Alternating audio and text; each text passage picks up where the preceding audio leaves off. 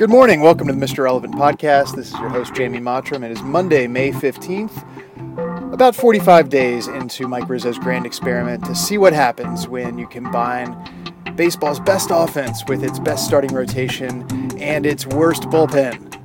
I'll tell you what's happening so far. A lot of regular season wins, but you also get to have Matt Albers as your closer. And I like fat Matt Albers. I enjoyed watching him shut the door against the Phillies last night. He was very fired up. I appreciated that. But it also came after they blew a 8th inning lead that Max Scherzer had so kindly built for them. But this is not about the Nationals. No, this is about the Wizards. It's game day. It's game 7 in Boston. Incredible finish to game 6 Friday night in D.C. that kept the series alive. John Wall's game-winning three-pointer was an awesome moment, maybe the most awesome moment that I've witnessed as a Wizards fan, as a Bullets fan. He's probably a 32% three-point shooter in typical situations, which normally mean he's wide open. If he's shooting a three, he's normally wide open or the shot clock's about to go off. In this situation, it was crunch time. Avery Bradley was on him. He was probably 3 or 4 feet behind the line. I think he might have, caught the Celtics and Bradley by surprise, pulling up from that far, but it only speaks to the difficulty of the shot. Maybe that might go in 1 out of 10 times. Statistically, it's like a 10% chance. But this is John Wall we're talking about. And in that moment, he hit it. It was awesome. Everything about it was awesome. I don't like that they needed that to pull it out. At home, they've been so strong. They played so well in games 3 and 4. Those games were not close. This game was. I would not expect, if you told me beforehand the Wizards are only going to score like 92 points and Otto Porter is going to score 0 and Gortat's going to play 20-something minutes and Markieff Morris is going to go 5 for 14 from the field, I would have told you that the Wizards lost and the season was over. So they got that one. They stole that one.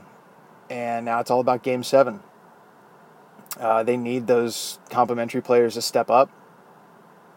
They need Beal to be very Beal-y. He was very Beal-y on Friday night.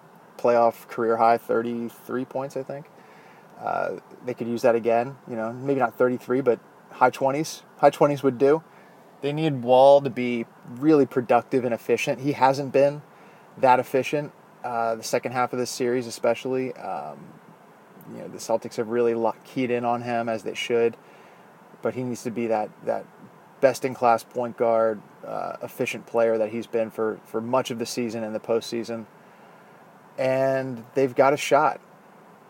They're 5-point dogs. They are 0-8, I think, in the last 8 games at Boston. Or they're certainly 0 forever. Last time they won there was 2014.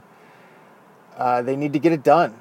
And I wouldn't mind if Scott Brooks, by the way, just played all 5 starters, 48 minutes. I don't know if they'd have legs in the 4th, but Wall and Beal were like 42 minutes each, I think, Friday night. That's for a reason. Bench is not great.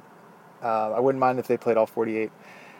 Like I said, they need those complementary pieces, but it's all about Wall and Beal. They're the stars. They need to come up big tonight. They're having a bit of a moment with DC right now. There's a bit of a love affair. They got their faces on a mural on the side of Ben's Chili Bowl, just iconic landmark, DC institution. Got to feel good about that. It was very cool. But murals on the side of Ben's Chili Bowl are nice.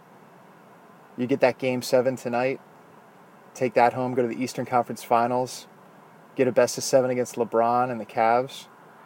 Well, that's how Wall and Beal and this Wizards team leave a mark.